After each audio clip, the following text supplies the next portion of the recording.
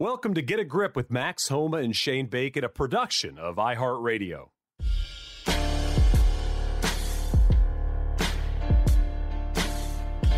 Sports fans, golf fans, or just fans, welcome to another Get a Grip with Max Homa and Shane Bacon. And apologies for no Get a Grip last week. Occasionally we're just both going to be in different parts of the world, and that's going to happen. But Max, I don't want this to be the trend. I don't want the trend to be we don't do a podcast and then you go out there and shoot 65 on the weekend, man. That can't be the good, positive vibes that you want to going in from the pod.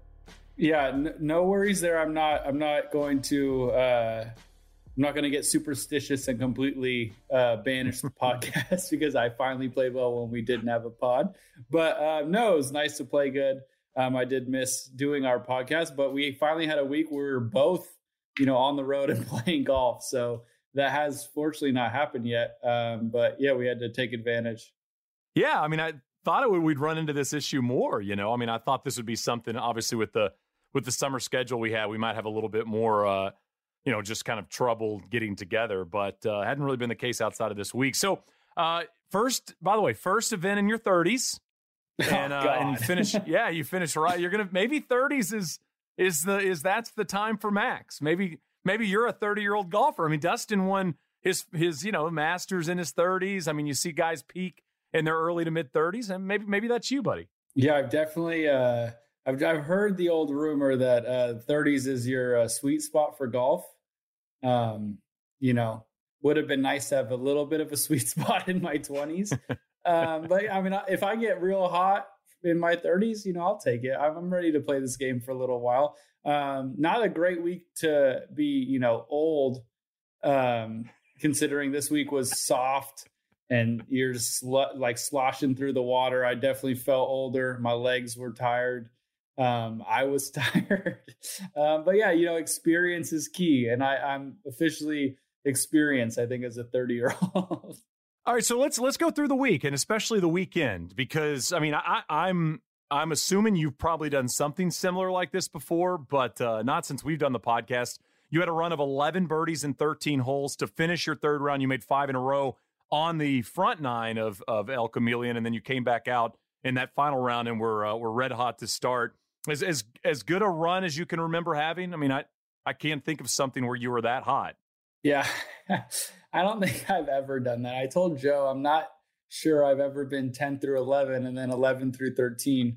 That was bananas. Yesterday, Saturday, when we were finishing up, Joe, when we walked off our last hole, number 9, he said, can we keep playing? And I said, let's go do our, as me, you, Joe, and Scov came up with our E9 alternate shot. I said, let's go play a little alternate shot. I'll putt for everybody. You guys hit as a little joke. And then coming out this morning, I parred 1, which was incredibly disappointing considering I was coming off of 5 in a row. And then I got incredibly hot. I played the not exact opposite, but when I finished Saturday, I made a lot of putts. I made like 3 15 to 20 footers. I made 1, 5-footer. But for the most part, I was making, 12 to 20 footers. And then this morning I hit it to like 5 inches on 2, hit it to like 3 feet on 3, hit it to like 5 feet on 4, 5 feet on 5, 6 feet on 6. And I was just like, geez, Louise, like I cannot miss at the moment with the irons. Or yesterday, the day before, I couldn't miss with the putter. I made a horrible par on 7, all things considered, and then backed it up with a birdie on 8. So it just felt like it was cruising, it was smooth sailing. It was fun to play like that. I feel like, I can't remember what hole it was on, but I had a birdie. I think it was 6. I had this birdie putt, and it's odd. I think anybody who's played golf, I don't know what, I don't really care what your your heater is. For me, obviously it was this. For some people who play average golf, maybe it's shout out to Club Pro guy, but making like 7 pars in a row. Whatever your heater is, again, the beauty of golf, we all have the same feeling I had. You start to think, hey, I'm on a bit of a heater. And I was reading the putt on 6, and it was downhill. It was kind of a tricky putt for 6 feet. And, as I've just been making all of these birdies and all these putts, you kind of are fighting the feeling or the thought of like, this has to stop at some point. Like this kind of has to stop. So I was over this putt and I had to wait a little bit, and I'm reading the putt, and I could feel my brain kind of like going in that direction of, if you miss, it's okay, like you're playing great, whatever. Right. And I felt it. And I just remember I was like cussing myself out in my head. I'm like, listen, you've been waiting for 6 months to play like this. Like, can we please just take advantage of it? Because I know, if you listen to this podcast, you obviously know Shane is one of my close buddies, but I know some people on the podcast know this too. But to all my friends, I guess, the inner circle get it. Like, I've been working so freaking hard I would say this entire last 7 months, but especially these last 3-4 months. And it's been a grind, and I've been doing everything I possibly can to get better. And it just hasn't really clicked in the tournament. And after Thursday, that's what I felt. I was very down in the dumps. I just felt like, what the hell are you doing, man? Like, I feel like I'm doing all the things I need to do. And I understand that even if I'm getting better, that's all that I care about, but it would be nice to see a result before, go on break. So I just remember I was standing on the 4th green, my 13th hole on Saturday, and I looked at the board and I was in 51st place. And I was just like, not exactly disgusted, because I knew I was actually playing pretty well. It just wasn't all clicking. I obviously had a bad Thursday, but looked at it, I was 51st, and I was like, this is just, what a waste of a week. And I thought to myself, all right, 5, 6, 7, 8 are not very hard. You're going to birdie 4 of them. We're going to go in 4 under in the last 5. And, we'll at least be in a position where on Sunday you play great and you could put yourself in a good spot. And I ended up birdieing the last 5 and then kept it going today. So it was fun. I had a coaching change this year. I hired Mark Blackburn a couple weeks ago, went to his place in Alabama last week, worked really hard there, and saw a lot of results on the course this week. So that's what you're looking for. 12th wasn't exactly what the main goal for the week, but in general, it was nice. Like I said, it's nice to feel like you're being rewarded for a lot of hard work, not just a week's worth, like over time. And I've been the miscut king by 1, and someone finally let me into the weekend, and got it going. So maybe a little momentum for next season. Yeah, I mean, you played so well early in the year, and you were, you had a great event after the restart. But as you said, you were missing cuts by 1. How important is this for you? And, you get the questions a lot. How important is this for you in terms of your confidence? I mean, confidence, the next event you play is a month away or 5 weeks away. I mean, it's not next week. You kind of got a hard stop right now for schedule. But just to your point, to put in the hard work, and you talked a lot on this podcast about how close you are. And then if you go out there and miss a cut by 1, I feel like if you're listening to that, you might not totally understand, what you're talking about, Max. But I mean, I had a few people on Twitter today say, this is what he's been mentioning. He's close. It's close to clicking. And then you get a run like you had on the weekend. You shoot 65. I call it the Koepka. That was what kept getting to win, I think, his first PGA Tour event at the Waste Management back in the day before he was big, famous Major Koepka. But, you get this to at least look back on from the end of your season. It has to feel so great for you to have an event like this, especially after starting like you did on Thursday. Yeah, totally. I think what's difficult is, given like this podcast that I love doing, is that every week I try to be as honest as I can. And I feel like for the last 5 or so weeks, I've been saying I'm very close. And right. I mean that, there were weeks in between or prior to that where I did not feel very close. I obviously played well in Minnesota and got 3rd, but even going into that week and then after that week, I didn't feel like my game was tight. It just was, I mean, I do think that I'm a pretty good golfer. So when I get it clicking, like I can play well. Obviously did that week, but in the last 5 weeks or so, especially since Bermuda or the week prior to Bermuda, my games just felt really good. I've been going home and playing some awesome golf, shooting some really, really low numbers.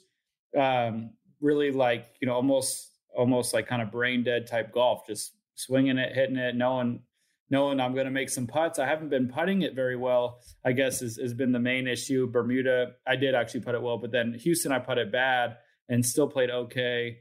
And then Augusta, I didn't putt it great. I also, had a few too many high numbers, but like that was the ultimate, like I'm close week. I had 3 doubles, missed a cut by 1 and felt like nothing went my way.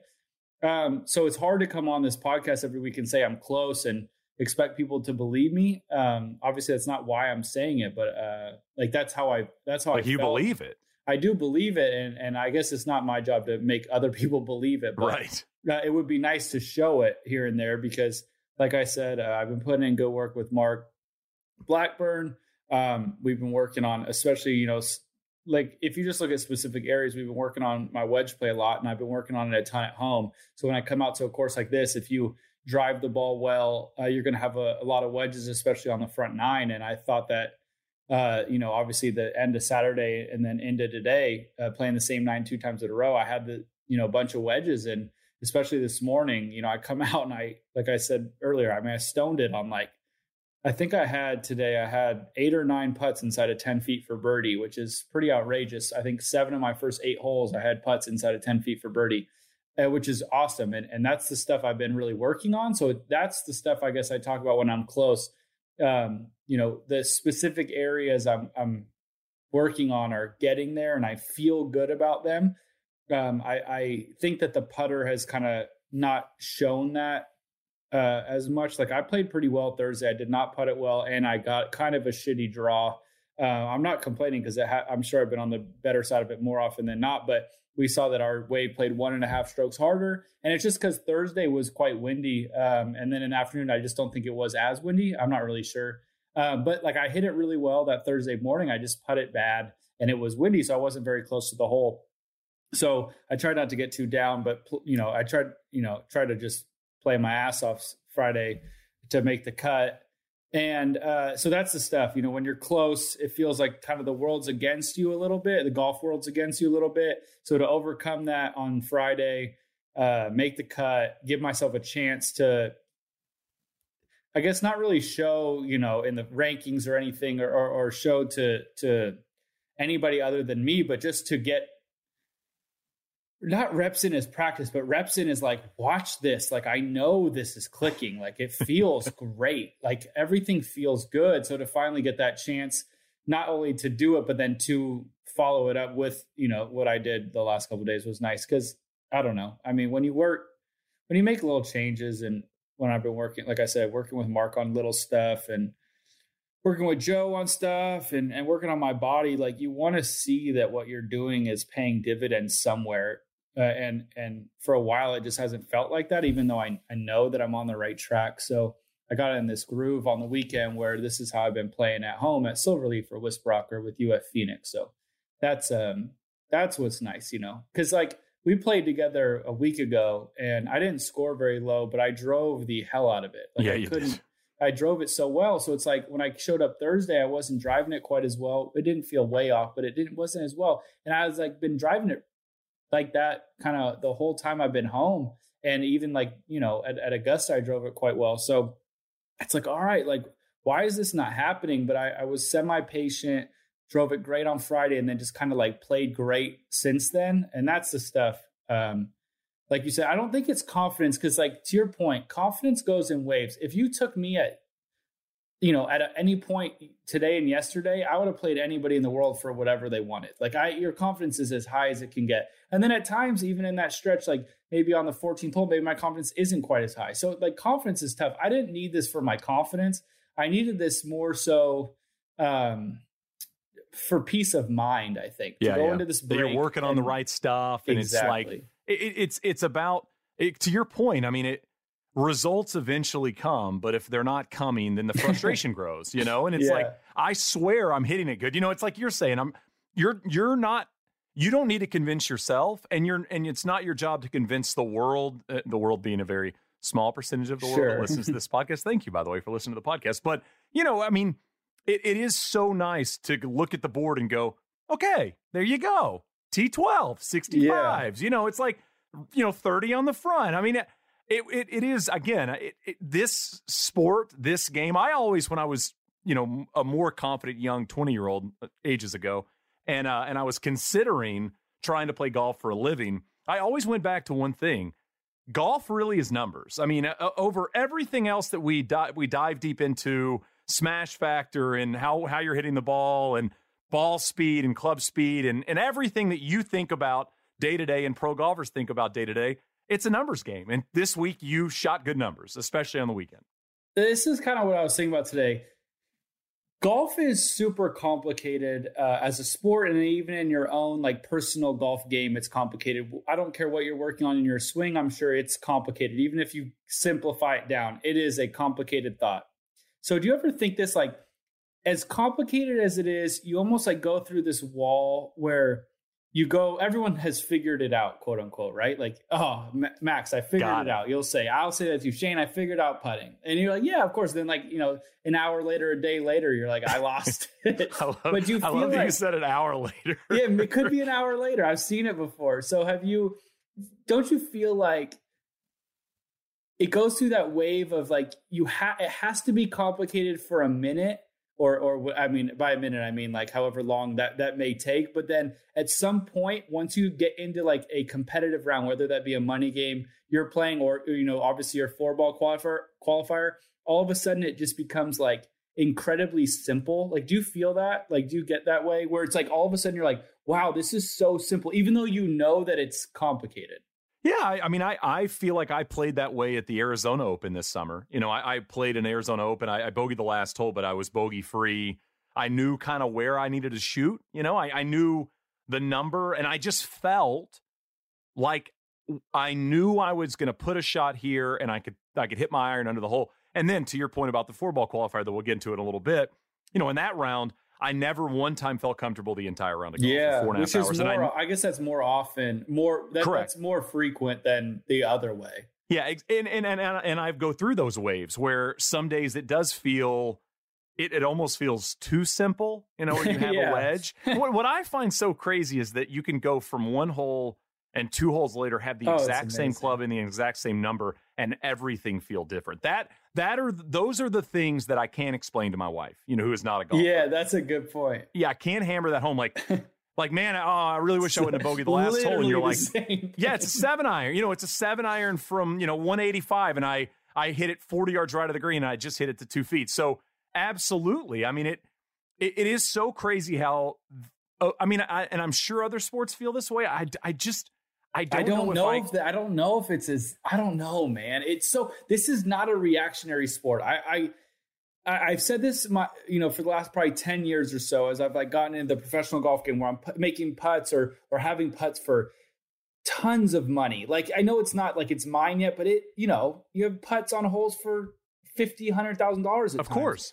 But you're sitting there thinking about it for 7 minutes. Whereas like, I mean, everybody knows one of my favorite athletes ever, most influential to me, Kobe Bryant, known as a clutch basketball player. I will not argue that he is not a clutch basketball player. That's not my point. Michael Jordan, probably the clutchest of all time, right? Like, it's the guys you just want. Michael Jordan, even today, I'm sure, like if you had an 8-foot putt for birdie, like you want Michael putting it, But it's hard for me to think that there's a clutch gene stronger than a golf clutch gene, because in basketball, I could be nervous, and I guess I'm maybe speaking like out of the side of my mouth here. I don't really know, but I could be nervous, but once, whistle blows, time to go, it's like, well, catch, shoot, whatever. Like, it's hard to, if you have a free throw, maybe kickers in the NFL, maybe a little more, but it's like hard to get tight. Whereas in golf, everything is you're iced on every shot. I mean, a coach is calling a timeout on every single shot you hit because you've got a minute and a half to walk to it. It's like in golf today. Like, I hit it so well those first 6, 7, or 8 holes, I guess. I was like consistently the last one to putt, which means I'm waiting literally the longest to hit my putt. I'm like self-icing myself, like you said, the entire day. It's such an odd game mentally. I think I'm getting better at that part of like, shutting it down. But like even today, like on the range this morning, I had like a really good, this is going to sound stupid, but a really good wedge warm up. Like when I was hitting my little wedges, like they were just painting the flag and they were flighted the same window every time. And I was like, ooh, my wedges feel good. And I got onto like, third hole after I made birdie on 2, I got on the third hole and I have this little wedge shot. And it's like almost like in my head, I could notice myself trying to complicate it and like think of like the little positions here and there that I've been working on hitting my wedges lower. So little positions, I had to, like, I nearly audibly told myself to shut the fuck up because I was like, 20 minutes ago, you're talking about how easy this is and how autopilot it feels. And as golfers, we just automatically try to make things more complicated. Like you said before, like you could hit the same 8-iron, on 13 and then have it again on 14. And all of a sudden think on 14, like, well, what could I have done different? It's like, dude, like just do that again. Whatever it is, do it again. Just make that swing work. Yeah, absolutely. Hey, just as a golfer that at times has struggled to find fairways with the driver, is this golf course stressful on every tee? It's high key stress all day. Like, I mean, it's a resort golf course, Max. Yeah, what is a 15 handicap shooting there? $1.5 trillion. It's such a. I never got to play here in the spring because it was before I think I turned pro, but I guess it used to be firm and fast, which would be fun to play. But given how soft it is, the only way like the scores wouldn't be astronomically low is wind, and then that the course demands like a lot of precision.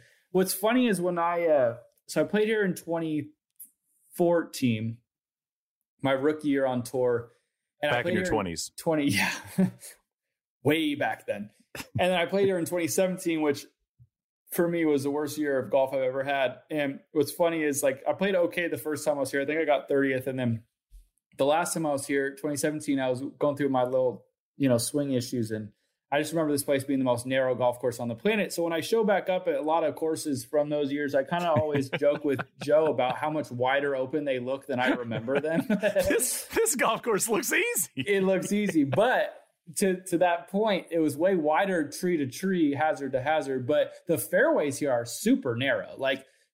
But I guess the main goal on this golf course is keeping it between the hazards. Which is narrow, but it is not crazy.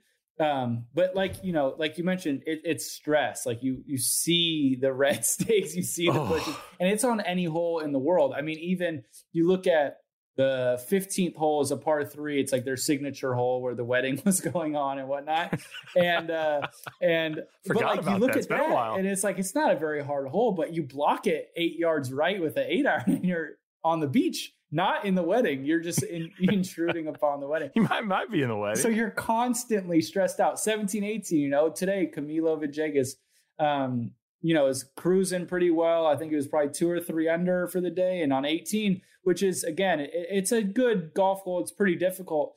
I wouldn't call it crazy narrow tree to tree. The fairway is super narrow, but you can't miss it left because, you get over near the range and right is trees and he hit it right and it makes a double. The ball's like lodged in the jungle, and it's just that's on every shot. So it's a very interesting golf course. I would say 5 or 13 played the easiest. 13 probably did, but 5 is a very short, easy par 5. But the tee shot is insanely tight and visually intimidating. So that's the golf course. You keep the ball in play, I feel like you would score really well. I think, I would wonder the numbers, but I didn't hit any balls.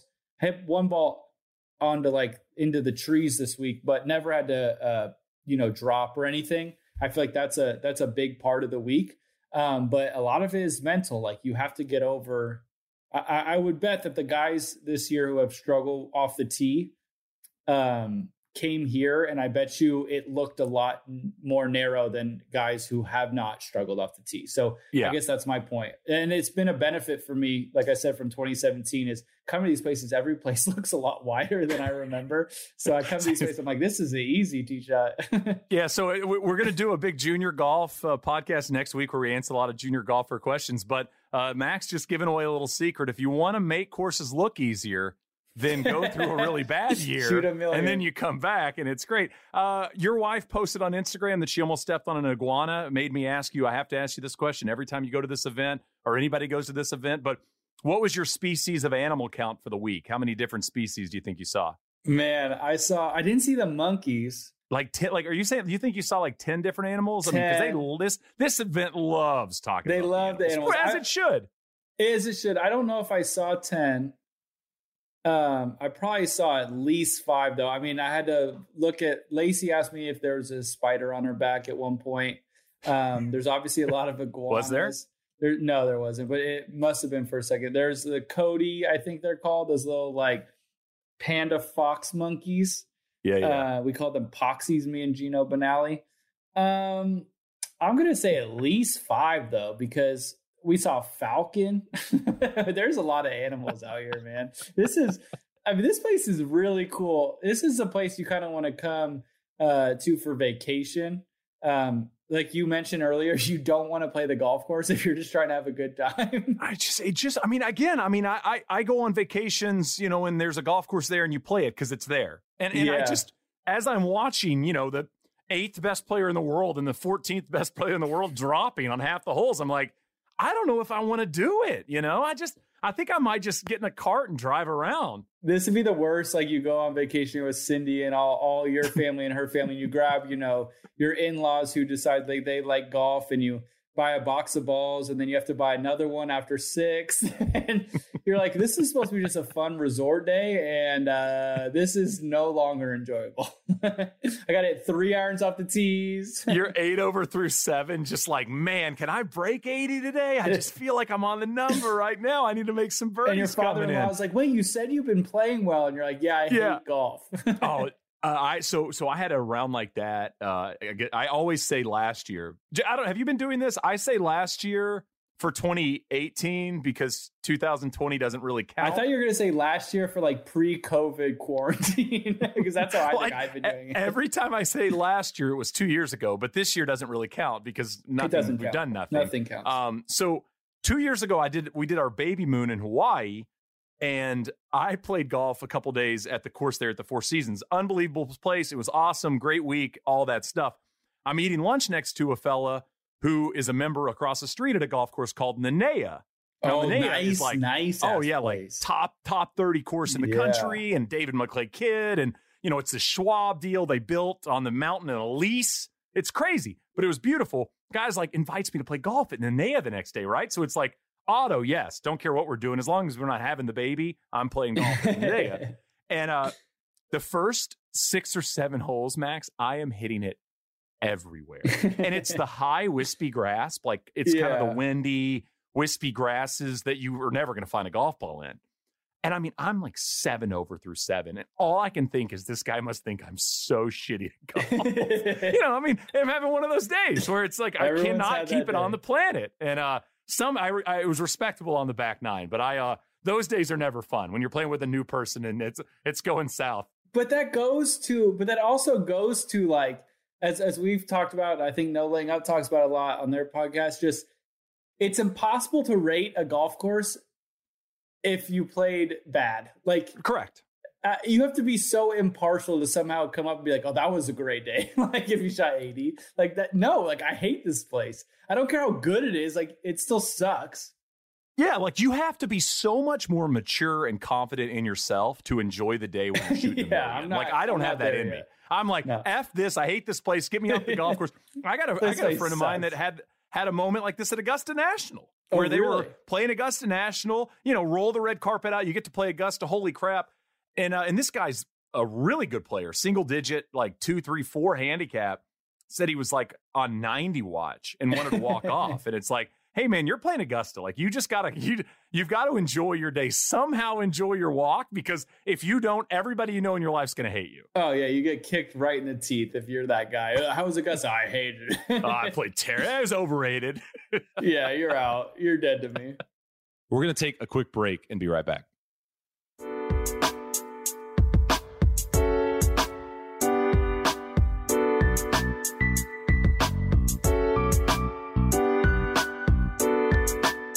I just want to ask you one more question on the week, because we've danced around this, and I do have a singular question about especially your weekend, but I'd count Fridays around as well.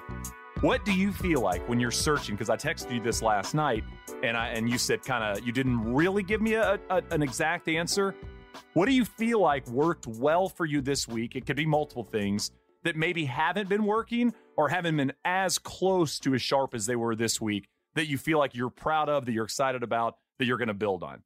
Yeah, I guess there's a couple. The wedges, like I mentioned, were really dialed, like just more tighter? Specific, tighter. I've always struggled, not always, but I've recently struggled with last 2-3 years, we've been trying to get like this left miss out of the wedges, which you never want to miss a wedge, offline, obviously, but it's going to happen. But when you're missing them left, it means they're going really long. It's kind of like what I guess Rory kind of deals with. He has so many of them, but like that's where he's kind of, if he were to ever tighten that up, like that's when you see him win by 10 because. But it's a tough miss because it's what makes you probably hit your longer clubs well, but isn't very functional with the short club. So getting to go up to wedge shots, a lot of them this week. I think I only missed 1 or 2 left, and you have a lot of them. So being able to dial those in, I've been really working on bringing the flight down. So starting to see them come out of my window and then not have to think so much about the dispersion left and right was fun because I've been working a lot on the distances at home. But like I said, if you pull it, it's going to go further. And if you push it, it's going to go shorter. So you want to start them online. So seeing that was nice. To continue to drive it like I have been at home a little more so. Like I didn't drive it amazing this week, but I also, like I said, I never hit one in the hazard, which is fun because that means my misses are smaller, even if I don't feel great about it. My irons have been good. They've been some weeks great, some weeks average. The putter finally got hot. I guess that's more so what I was looking for, but that's not something I expect to be every week of my life, but closer this week. But I think the most proud I was, was I had a plan this week. I talked to my buddy, Josh Corrales from home, one of my like closest buddies since we were kids, and he plays professional baseball. He's a pitcher and typically a closer. And we were playing video games like a week and a half ago, and we were talking about it. And I just had mentioned like I was really fed up with my mental approach to golf, not so much my attitude, really, but more like I struggle with being a little bit like lack of confidence, insecure, whatever in golf. And I told him I was really sick of it, man. Like I want to just go out and just make swings where I would just trust my mechanics. And if it didn't go well, then I would go and work on them later. Like we talk about on this all the time. Like just trust what you're doing. It. Yeah. Go down in flames if you're going to go down, but stop hitting golf shots that you've never worked on in your life by like guiding it out there. And so he was like, yo, I got some advice for you. Just kind of unsolicited. We talk all the time, but it just kind of unsolicited in a good way. And he's like, I was thinking about this. He goes, I just want you to know, like, he's had a long career. He's a year older than me, and was on the Mariners for a little bit, and then he's been in Japan and in Mexico here, right, in Cancun, and been all over. So he's had a kind of a run. And he's like, dude, in my last like year or so, he's like, I just don't care anymore. He's like, I just throw the ball. He's like, beat me. If I'm gonna throw my fastball, he throws it very hard. He throws like 98 miles an hour. But he's like, beat me. Like hit this. And he's like, whatever happens, happens. And I just don't care anymore. And I was like, man, like that's what I want, like out of myself. It's like, and like so, go on the first tee and throw your fastball, and just like, let's live and die by it. Yeah. Yeah. And if you hit one out, okay. If you hit 13 or if you play 18 holes, you hit one out, but you hit 17 holes worth of good shots, you're going to play well. Like you can make bogeys. Like I shot 6 under today with a bogey on one of the easier holes, quote unquote. Like, you can, like, it's all good, but like, let's not make these gaudy swings. So I told Joe after the round, my most proud moment of the week was 17 today. Tee shot doesn't fit my eye. I've been playing a cut. It's a tree on the left, like super tight. It's not a very hard hole if you hit the fairway at all. Like it's a sandwich, but it's just a visually intimidating tee shot for anyone who's been here. Like I said, on the card, it's nothing hole. But today I had to hit 3-wood because we didn't have any helping wind. And it just, like I said, it's just, I'm uneasy. And I remember walking in the shot thinking, I wasn't nervous, but I was like a little bit apprehensive, I guess. And I just remember being like, what was your goal this week? It was to be Josh and just not care. Throw your fastball, throw whatever your go-to shot is, and let's have some faith in it. And if it screws up, then we call Mark and we go work on it. And work on it. I want to go down with confidence. And I missed the fairway left, but I told Joe how proud I was of that swing because it was the mental stuff that I need to, it's the mental approach I need to have if I want to be Justin Thomas, in my opinion. Like, right. Yep. I believe that my physical stuff needs to get a little better, but I do feel like I'm on that. I know where I'm going. I got that. And not saying that I am Justin Thomas, but like my point is that if I want to be there, that my brain has to let me hit great shots. Because if my brain doesn't let me hit great shots, I'm just going to hit average golf shots forever. So that's okay if you want to be average, but obviously if you're out here in this world, you don't want to. So that's the stuff I've seen, to your question, that was the one I was most proud of. I saw physical things get better for sure. But you can't practice the mental part at home really, because you just don't feel that anxiety or that amped upness. So I've been seeing these things with my wedges and my driver and my irons and all this stuff. I've been seeing it at home. Like I said, when I played with you, like I was so stoked with how I drove it because, like, I mean, it just felt like it was easy, and that's how it's been feeling all the time. But I played your golf course, which is not, it's not my comfort zone. I play a different one.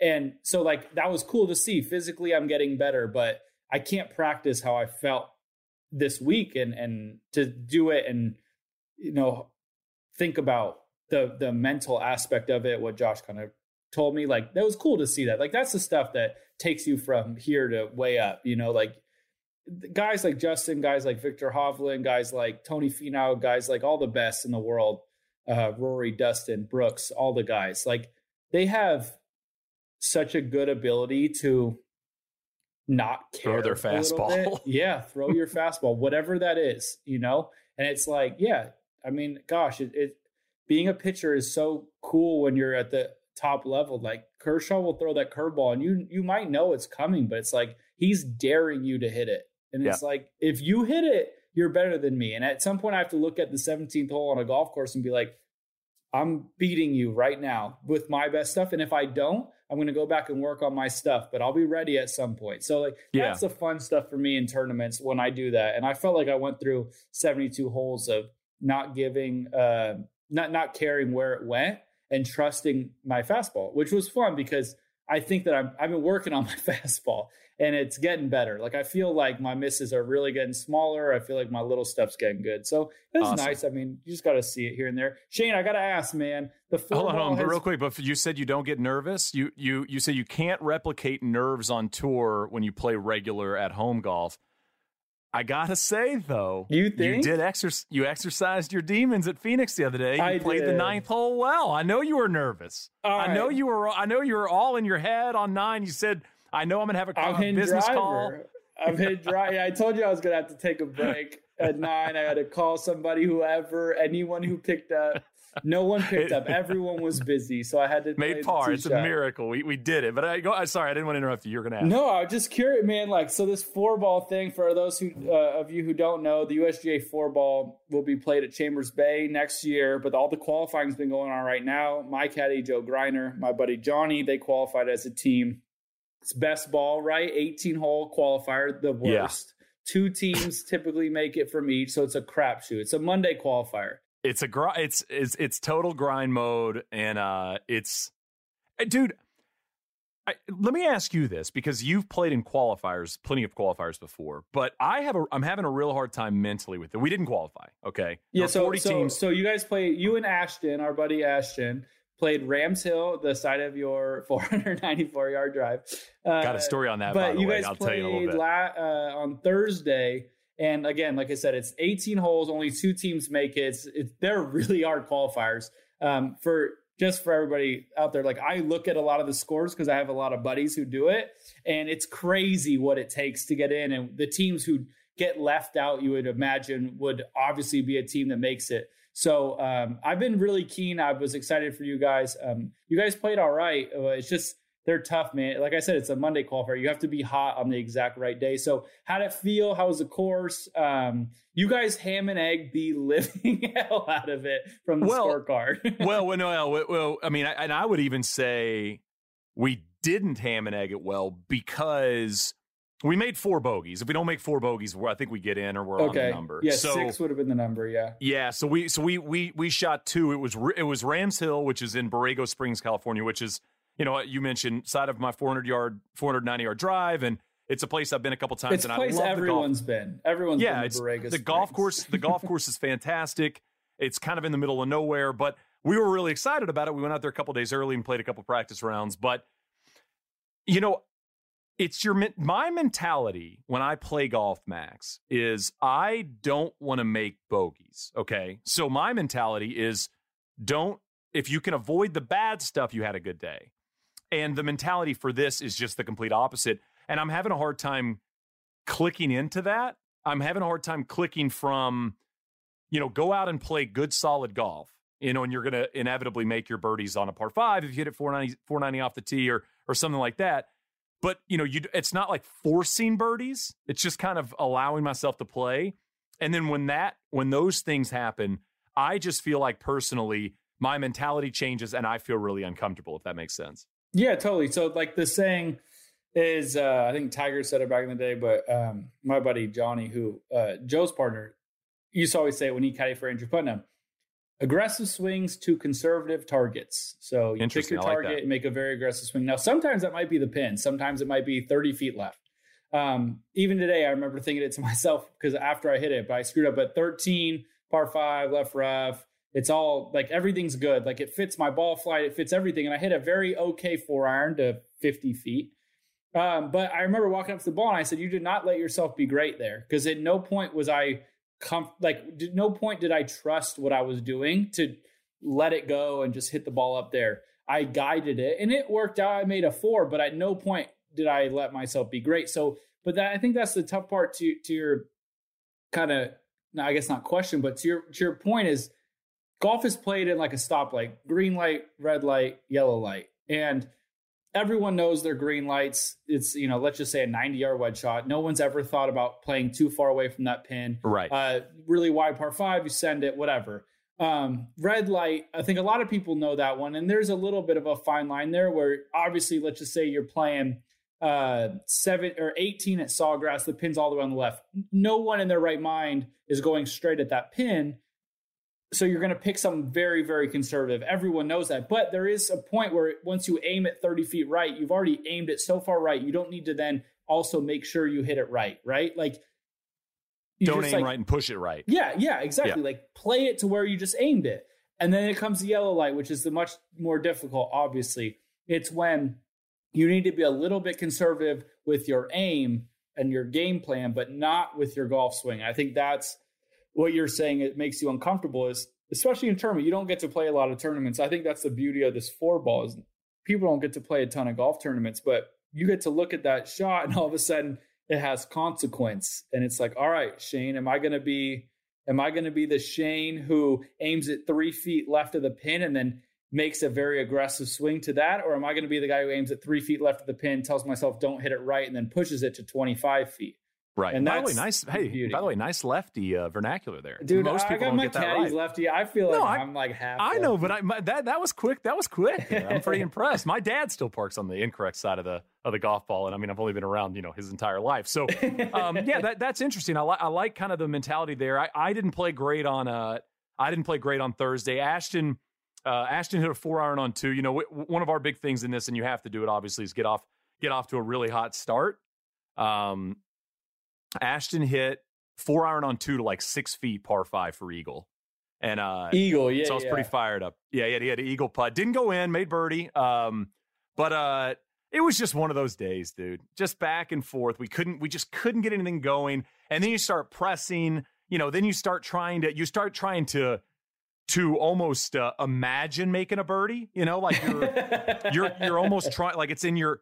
You're like, I've got to figure out a way to make a birdie. I've got to make a birdie. I have to make a birdie. I've got to somehow drive a green or do something, and it just wasn't coming. But you mentioned the 490-yard drive.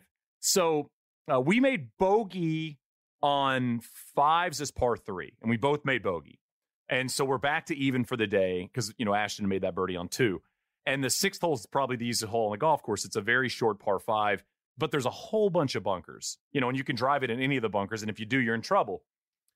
I hit one and pulled it, Max, and it kind of goes right. And I absolutely, everything I got in it, and I pulled it probably 10, 15 yards right of my line. And right when I hit it, I knew it was going to be good because I just knew that the number to carry that, the way I hit it, I knew it was going to be good. And, Ashton's asking it to go, and I kind of knew it was going to be all right. So we see it land, and it was really wet. It was just kind of soft because, it's just that time of year. So we get up there and I am 150 yards in front of our playing competitors. Okay. The 2 guys, because they hit it a little left, a smarter drive. Now Ashton pumps one over the bunkers as well. And I'm like 70 or 80 probably in front of Ashton. And so I hit my second shot on the green. Now, Ashton hits a great shot, but it was soft and the ball's on the fringe. He makes the putt for 3 for eagle, okay? So I'm in there. I have about 8 feet for eagle. So he makes it. Now, I mean, I don't have to putt. I'm good, whatever. Yeah. So I pick it up and I'm walking off, and my good friend Darren Bunch is out there. He has a deal with Rams Hill. He's always kind of out there taking pictures and just doing his work. And he said, hey, because he was laughing. He was like, hey, what'd you have in there? And I said, 116. And he goes, the hole's 517. Yeah, he goes, the hole's 517, so you're 2 for 2 on 400-yard drives. It was 401, Max. Are you kidding me? Yeah, it's a nice, solid sand wedge in. But anyway, it was that of all the things that happened during the day that were shitty, that was a fun thing that had happened. And then, Max, you have to switch to the Ram driver. Remember the Ram driver? You have to. Yes. Rams Hill, Ram driver, like... Is Ram still out there? I don't know, man. We got to bring it back. I don't know if I've ever hit one 400. You've hit 2 on the same golf course. So we had a great moment. And this is the moment where you truly need a caddy, the next hole. So let's fast forward to Wednesday, Max. Okay, this is the day before our tournament. We're playing a practice round, and they're dotting where the holes are. And so the 7th is like one of the easier holes at Rams Hill. It's like 380, 390 downhill. You can drive it down there close to the green or on the green if you smoke one, because it's all downhill and it all rolls down towards the front of the green. The pin is brutal. It's a brutal pin. So Wednesday practice round, Ashton's a very smart guy, played professional golf and, went to Utah, and he does amazing work. I mean, he's everything you'd want in a partner, right? He's everything you'd want in somebody to talk through about stuff. We're sitting on the green at 7, and we both go, all right, man, iron off the tee tomorrow. You want a full shot into this flag. Do not, under any circumstances, hit driver. Nobody hit driver. Are you good with that, Ashton? I'm good. Are you good with that, Shane? I'm good. It's an iron. It's a 4-iron on the hill. You'll have 100 yards in. Do not hit driver. And Ashton's last famous words are, he goes, you can make 5 here if you do something stupid. So we're coming off eagle at 6, all fired up, couple under. He said, so the California rules and restrictions, we didn't even have, they weren't turning in full like printable scorecards. It was all through the phone, obviously because of COVID and touching things and all that stuff. So he said he looked on his phone and we were 2 under. We were 1 off the lead at the time. Now we were early out, but we were 1 off the lead. I get on the tee, Max. What did I say? What do you think I said? Just take a wild guess what I said on 7T. I'm going to guess you said, hey, Pards, you cool with me hitting driver here? Hey, we get on the tee and there's a little help, and he's like, and I go, a driver, right? And he's like, yeah, just pound driver down there. I kind of whiff it little bit, and it comes up about 50 yards short in a brutal spot. I make 5, Ashton makes 5, and we keep saying that was kind of the moment because we'd had our good hole. We had our eagle. You've got to make crazy numbers in these things to get through. We had an eagle. Just play normal golf from here on in, and we're probably going to be around 4, 5, 6 under, and you make that bogey. And you could just feel it from the both of us walking off. Like, God damn it. I can't believe we did that. To your point, though, like when you get in those team things, especially the one-day qualifiers, you feel like you have to make birdie on every hole. So, like, you're trying to find a birdie, even though you can just, like, let them happen. Like, it's so 100 frustrating. Yards, Shane, like, you're going to hit it to 10 feet. You guys a bad both wedge. Hit it to 10 feet. You have 2 putts from 10 feet. Yeah, I mean... I don't know. It's the most mind-numbing part of like competitive golf to me is like, yeah, Joe and I'll be like, all right, like this hole, if we're not in the fairway, we always lay up. Yeah. And then we get in the rough and we're like, it's a pretty good lie. Well, I've got to bring up something you said to me the other day when we were playing at Phoenix. I played well with you the other day. Yeah, you played great. You shot and I hit it left on 18. 18's a par 5. And I kind of block one left because there's OB right, and I hit a left there a lot. It's just not a great driving roll for me. It's not a good lefty hole, yeah. Yeah, I mean, even Steve Flesh texted me. I remember the first time he played there for the Schwab in a practice round. He's like, 18's a tough driving hole for us. I was like, yeah. It's not a great lefty hole. So I blocked this thing like 30, 40 yards left of where I'm trying to hit the ball, right? And I have this window, and I'm like kind of trying to make the swing with the 3-wood. There's water right of the green. I've got to hit probably a 240, 250-yard 3-wood that cuts 50 yards to a green with water right. And I end up laying up. And I was walking up with you, and I remember I was telling you, I was like, God, I almost went for it, dude. I was like, I had a little window. And you said something that I have been laughing about ever since. You said, isn't it amazing that we can miss a shot on a tee 40 yards off our line, get up to the ball, and it be in a questionable lie and go, I've got a window. I can hit this shot. Like, you just had the easy shot that you screwed up. This isn't the one time to do it. Yeah, you got to pick your spots. I do it literally. I think Joe said it best. He's like, you always seem to find a hole in the trees. He's like, you just hit it like you said, you hit it off of a tee into the trees. Why are you all of a sudden so confident you can hit a 3-wood from the rough through a tree? You go from hitting a terrible shot to now forcing yourself to hit the perfect shot. Literally, we're good. What are we doing? We're going to take a quick break and be right back.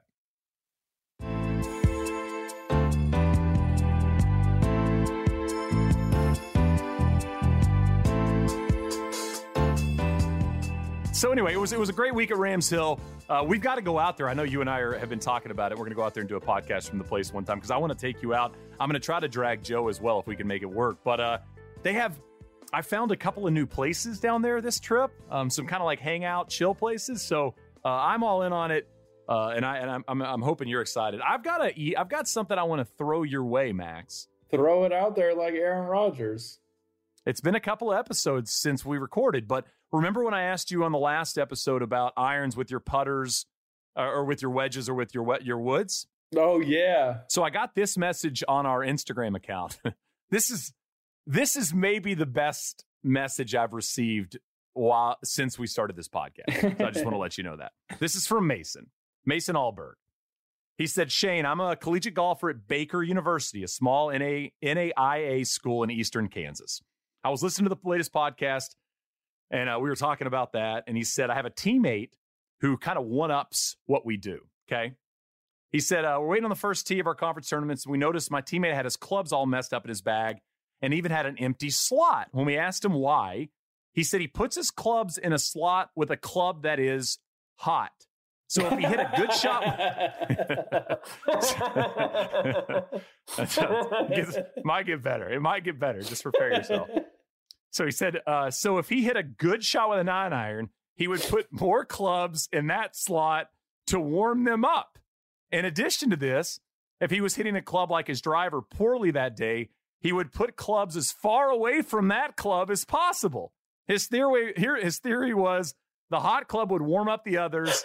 And they would stay warm throughout the round. Anyway, he said it was really funny to hear that. He said there were points when the guy would have just half his bag would be empty and all the clubs would be in 2 slots. Anyway, that is excellent, insane golfer stuff that I love to hear. That's the dumbest, smartest thing I've ever heard. I have to get this guy on the podcast. Mason, send us your friend. We need to know who this guy is. The hot slot is what we got to call it. Oh, you know my what? God, that's so good. Don't sleep on it. There could be a bag company that comes out with this after listening to this podcast. This is the area for the warm clubs. Phenomenal. The ones that you need 14. You need the 14 slots just in case one of your clubs is active. So good. I've got a couple more things before we get to flights. One is we have a Masters hat giveaway that I still haven't done yet. Do you have any ideas of something we should do? I was thinking, so I'm trying to think of some funny comment, and we could pick the funniest one. But I need your help, want, Max. We can do what you and I do, or whatever. It's right here, by the way. We always, and it's a beautiful hat. We do the swing roasts. I've done swing roasts. You've roasted plenty of my swings. I'm sure we could do a swing roast, and funniest comment gets. Good idea. Gets a hat, or we could do something along those lines. What do you think producer Tim's golf swing looks like? Just judging by his pictures, I don't know Tim. I know him personally, but we haven't met yet. But I've seen his pictures. I imagine Tim hits a lot of shots thin because he's a skinny fella. Tall, skinny. You know what we might do if Tim's down for it? We'll get Tim to video his swing. We'll post it on the Get a Grip Instagram That's a great account. idea. And the best comment. See, this is a collab idea. This is you and me just smashing our ever-failing brains Tim. Together. So if Tim agrees, we will this week, probably on Tuesday, post his video on our Get a Grip Pod Instagram account. And you can roast it, and we'll pick the best one. Get a Grip on Instagram. And us as well. And us as well. You have to be following all 3. You have to be following at Shane Bacon, at Max.Homa, and at Get a Grip Pod. And if you do all three of those on Instagram and you're really funny and Tim's swing sucks, this could be great. What if Tim looks like Hogan? You know what? Then you just talk about his putting. If it looks like Hogan, talk about his putting. I'm really glad you finally leaned forward. I thought you had the deepest V ever on. No, it's like this is a Henley? It's kind of like a crew neck, but like wide. It wouldn't look so wide if I wasn't so big. Yeah, it's the golf tan line. It looks better when I stand up. Don't roast me, man. Yeah, no. I'm sorry. That's my bad. That's my bad. Give me a Masters hat. That's all I know. So follow that. Two more kind of housekeeping things. I mentioned already, we're going to do a junior golfer Q&A podcast next week. Only questions from junior golfers. If you have a junior golfer in your life or know of one that would have a question for a PGA Tour winner, a PGA Tour player, and his moron co-host, then send them our way. The email is getagrippod@gmail.com. And just make sure you include the junior golfer's name and age. And if you want to, how long they've been playing. But we're just going to answer a whole bunch of junior questions. We already have a whole bunch in the hopper. So if you've got a good one, send it our way to that email address. And last thing, it is holiday season. I don't know if you knew that or not. GIF idea for holiday season, some Get a Grip merch. You can find that at imperialsports.com. We have shirts, we have hats, and that's what we've got. So get a golfer or even anybody. You know what? A golfer or anyone that's comfortable shirt, because the shirts are very comfortable. Yeah, to be fair, most of my friends have been wearing it are not golfers. They just like the shirt. Perfect. Yeah. There you go. Go to flights. What do we got? You got a flight? Well, this didn't fit in my flight, but it fit in my notes app that says the segments portion. The Puerto Rico curse is broken. Shout out to Victor Hovland. For those who didn't know, literally no one has won the Puerto Rico tournament and won any other event that was not the Puerto Rico event. Michael Bradley won the Puerto Rico event twice, but today we had Emiliano Grillo, Tony Finau, and Victor Hovland had won there. They were all in the hunt. Victor Hovland got the job done, broke the curse. But I think the biggest news of all this, it's not Victor Hovland. It's Tony Finau. I think he wins a major with his next win. I think this was as important for Tony as it was for Victor. This is my hot take. I don't know if that's true, but it's on the skillet. I'm pressing a little so it's sizzling. This is it. Tony Finau wins a major. His next win is a major. If Tony Finau wins the Masters in April, well, if he beats you in a playoff, and good luck. I'm real confident right now, Tony. And if you're Puerto Rico, is that your ad campaign for the year? Is your ad campaign like 100%. You could win the Masters if you come play here? 100%. Yeah. It's like Andres Gonzalez told me this story. Ryan Moore is a big tinkerer of like clubs and clothes and pretty much everything, I think. And Ryan Moore and him are really good friends. They went to college at UNLV together. And in college, Ryan qualified for the Masters. I think he won the Pub Links or the USAM, or he won everything. To be fair, he won both. He won. Yes. Okay, so one of those two you signify with his birth to the Masters, whatever. Well, Andres caddied for him, and Andres said that the week of, he went to like a golf store, like a Roger Dunn or something, and got some Tiger Shark putters, like $20. And he went out to Augusta and ended up leading the field in putting for the week with this Tiger Shark putter. And apparently for the rest of the year, Tiger Shark's grips said the number one putter at the Masters. Come on. That's the story. I'm sticking to it because that's what Trey said. I mean, I'm into it. The number with their grip has it on there. That's really funny. I always love, it's always great when the companies have to dance around, not using the name or the likeness, and they just have to say, you gotta be really careful. Oh, I have one more segment. I wanted to bring this up. I'll make this as fast as possible because we're already getting kind of long, but I've been irked Shane a little bit about, this is a sports podcast. So this is not just golf.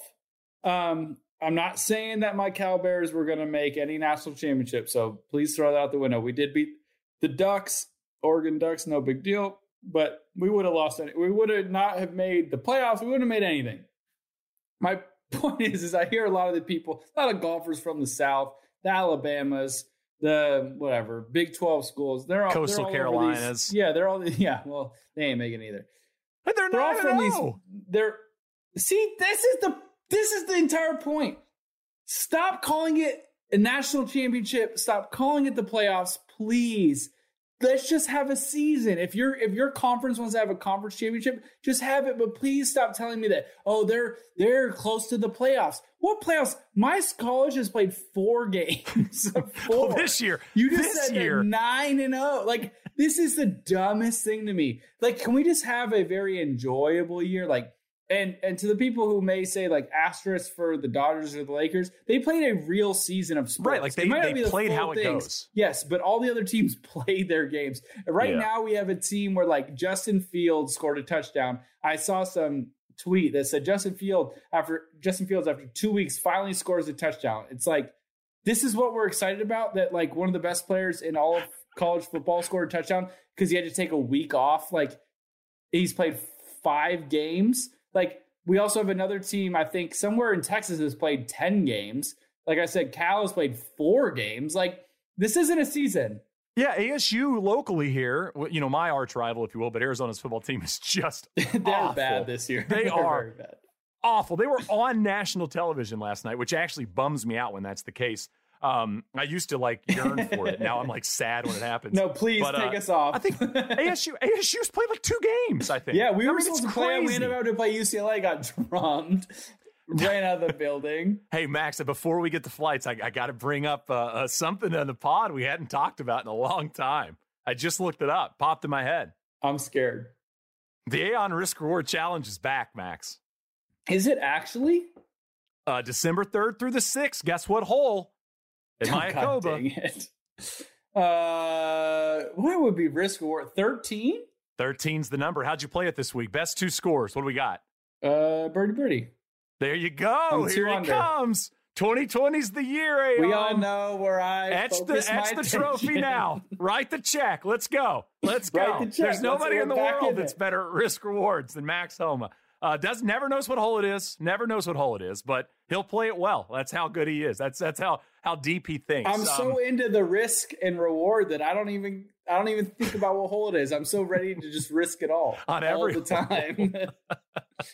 This first hole's like 370 par 4 with a creek short. You're like, I got to figure out one way to play it risk reward. It might be the hole. I'm gonna land it on the sprinkler head. It's gonna hop it onto the green. We're charting it out. Shane, please tell me you have a dumb idea. I have a good idea. I think you'll agree with this. Idea. I think you're going to agree with my good idea, though. That's the problem here. I think it's a dumb idea. All right. I think we need to both retire and replace the term moving day. Yeah, I'm all in on that. Yeah.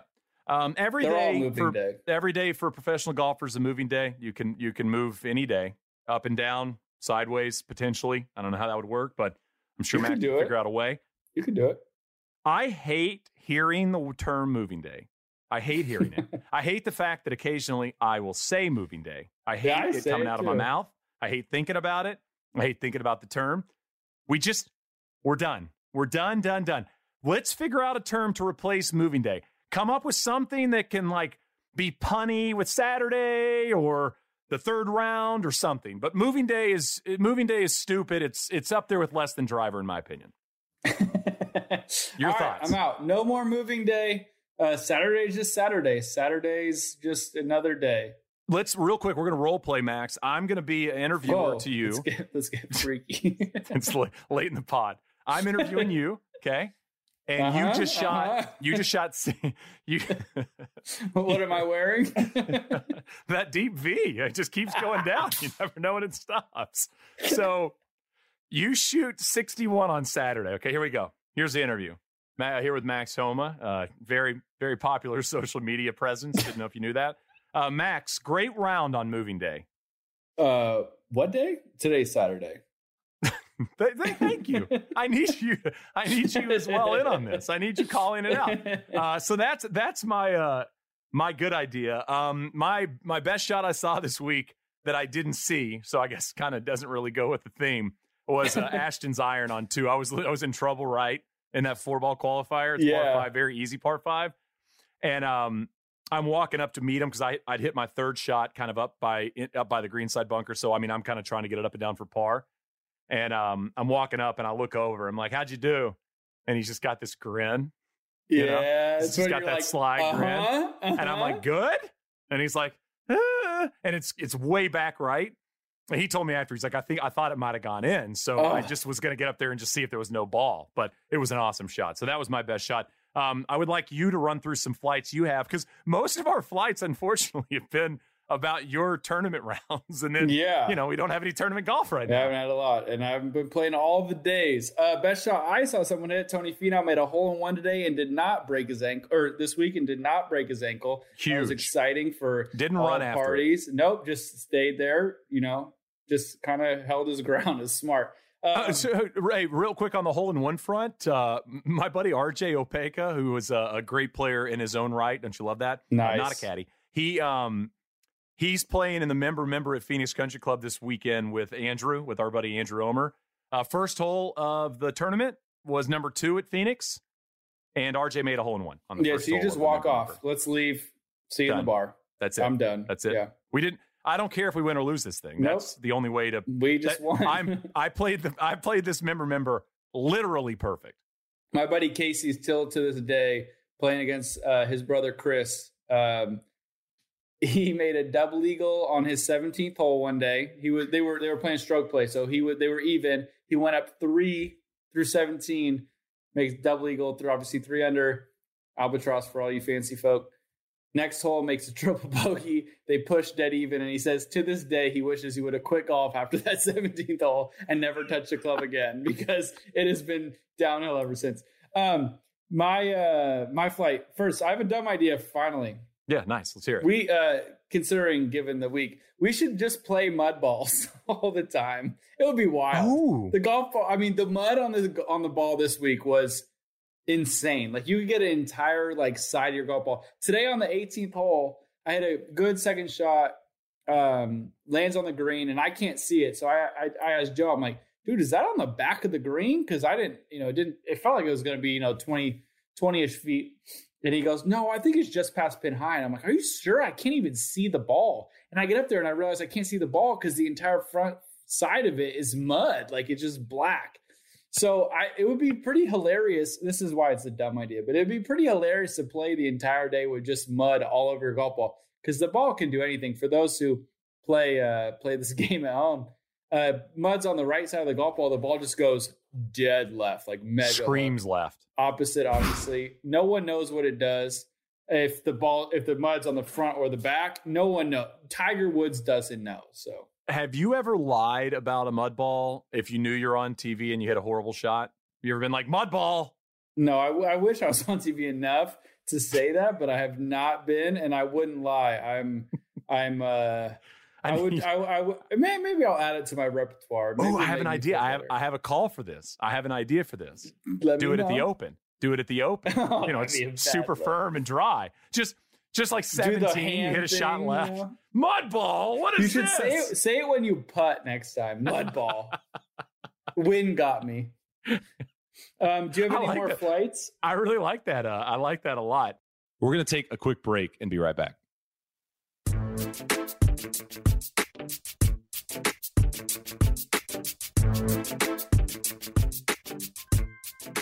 What was your toughest on-course decision of the week, Max? I actually thought it was it yesterday. I was playing pretty well on the front on the back. My front nine shot 3 under. Number one's a pretty tough hole if you don't hit the fairway. I missed it left in the trees, and we had a window to hit a crazy shot, but I've been hitting my wedges well. Decided to pitch it out. I made bogey anyways, but it was nice to not be an idiot. So, it was just pitch it out. We have 90, 100 yards. As Joe said, just trust your wedge play. You've been hitting your wedges great. I hit it to 12 or so feet, missed the putt, but I felt good to make the smart decision. Yeah, it's easy to say I could have hit that shot up there, made par, but it's also easy to say I could have hit it out of bounds and made triple. So it was nice to go through the thought process and decide that, based off of, the rest of the week, the wedge play was good. So it's how about we just make this easy on ourselves? We're going to have a par putt. Let's not overcomplicate this. And so that was kind of the toughest decision of the week. out here, like I said, mostly you're just, once you keep it between the trees, there's not a lot of like big decisions. So that was one of the few ones where I felt like we had to like talk through what we were going to do.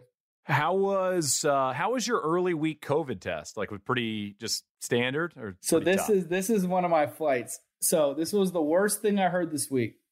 So as everyone knows, the first thing we do when we get on site is we take a COVID test. And for, every week I've been here, I guess Bermuda was a little different. We had to do both nostrils, but typically it's just one nostril, get your test 2 hours later. This week I'm walking to the area where they're doing it, and I walk by Pat Perez. This is the worst thing I heard this week. And Pat Perez, who I'm friendly with, Arizona guy, he says, I'm pretty sure that guy in door number 2 has done jail time. And I said, what? He's like, that was not gentle in the least. And then I walk about 10 more steps, and Graham McDowell is like hands on knees, like wheezing. And I was like, what? And he goes, that was awful. So now all of a sudden the hype becomes like a lot, you're overthinking it. And then we start to find out that they're doing both nostrils and your throat. And now I'm getting the spins. I'm getting nervous. The questionnaire we had to fill out before we like took the test or had to answer was like, do you get nosebleeds often? Like, do you have a deviated septum? I'm like, how far are we going in this thing? So I end up, I go in there. Gino Benali, for people who don't know, Joel Damon's caddy. Everyone should be as close of friends as you can with him. He's the best dude on the planet. But he was high anxiety that day. He said he's got a gag reflex. He doesn't like stuff in his nose. He's pretty much just the worst person you could ever imagine to have a COVID test. He's with me. We're waiting on, what's about to happen. And I came out and it was bad. I'm not going to lie, guys. It was bad. I mean, the way I kind of like summed it up was, it's not so much that it hurt, although it did in my nose. I was also just more curious that my nose could go that deep. Like, right. Like, how far up can you go? Yeah. You hear they connect, somewhere in your throat, your nose does go back there. But you don't believe it. It seems to, your nose holes are down here. Like, how far back could it really go? Like, I can go like this and can't see anything. Yeah. Like, it's dark up there. There's so not much. I told Gino, I walked right by him. I didn't want to tell him how it was because it was bad. And Gino comes running after me, goes, you have to tell me how it was. And I told him, and then he got scared. It was bad. I got back to my hotel room. I was telling my wife, Lacey, how bad it was. And she was laughing at me, obviously. But like, cause she's done, tons of these COVID tests too, but she hasn't had one that was like awful yet. This one Bermuda was bad. This was like nothing I do COVID wise, like COVID test wise, will ever top this. Like it was insane. That guy, the guy that gave you his test through his fastball is what you're telling me. He threw the fastball. He was Aroldis Chapman. That thing was 102, and I don't think it was down the middle. It was up and away. It hurt me. But I told her, I said, I told her, I said, I could taste, like I could feel the cotton swab. By the way, that was also it. It's a cotton swab, so it's thicker. I could taste it and feel it in the back of my throat, but I couldn't tell you if it was from my nose or my throat. Like it was that bad. It was the worst of all time. So as Pat Perez said, that guy may have done jail time. Yeah, that's great. By the way, Gino, who is, to Max's point, a great follow on social media, his last name is spelled Bonnallie, Gino Benelli. Sounds and, right. If you follow, and that's all together on Twitter. He's a great Twitter follow. He has an unbelievable picture of Joel. Don't call me Dom and Damon on a bike before the final round today. That I think, if nothing else, you'll want to see. An occasional co-host of this here podcast. Max, great playing, man. Do you have any more flights, Shane? Because I have one last one. Oh, I do not have anything else. I'd love to hear what you have. Here's a quick one. Adam Long played great this week. We have the same, I'm going to say PT for you because you hate when I say physio. He's on the table on Saturday. And he had apparently shot 29 on the front nine. So I walked in, he and Edward say, "Hey, great plan."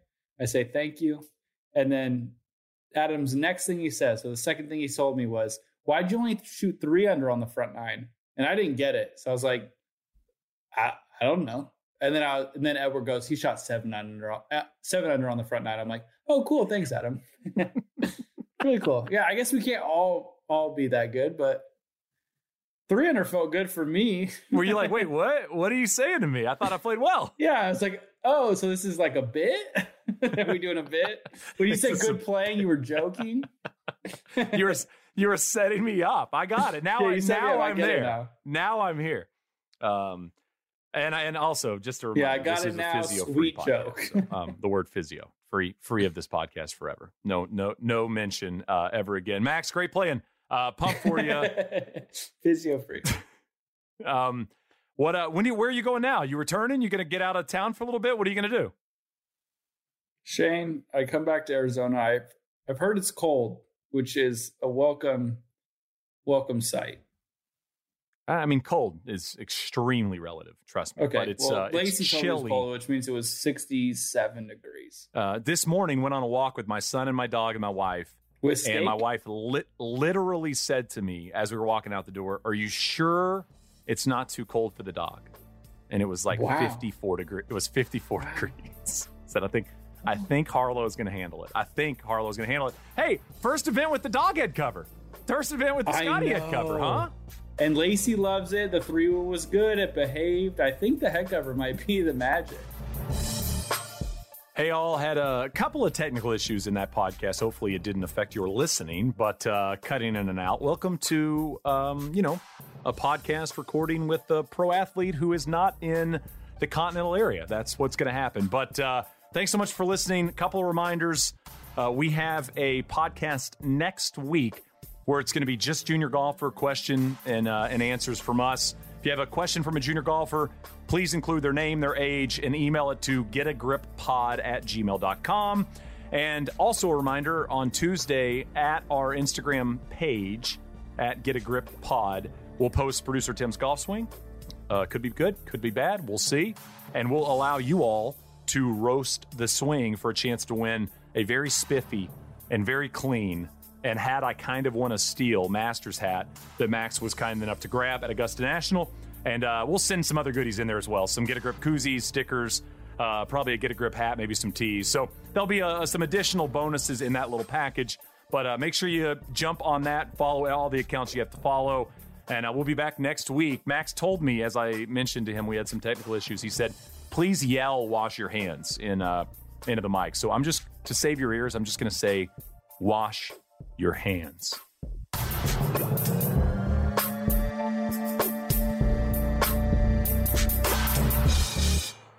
Get a Grip with Max Homa and Shane Bacon is a production of iHeartRadio. For more podcasts from iHeartRadio, visit the iHeartRadio app, Apple Podcasts, or wherever you listen to your favorite shows.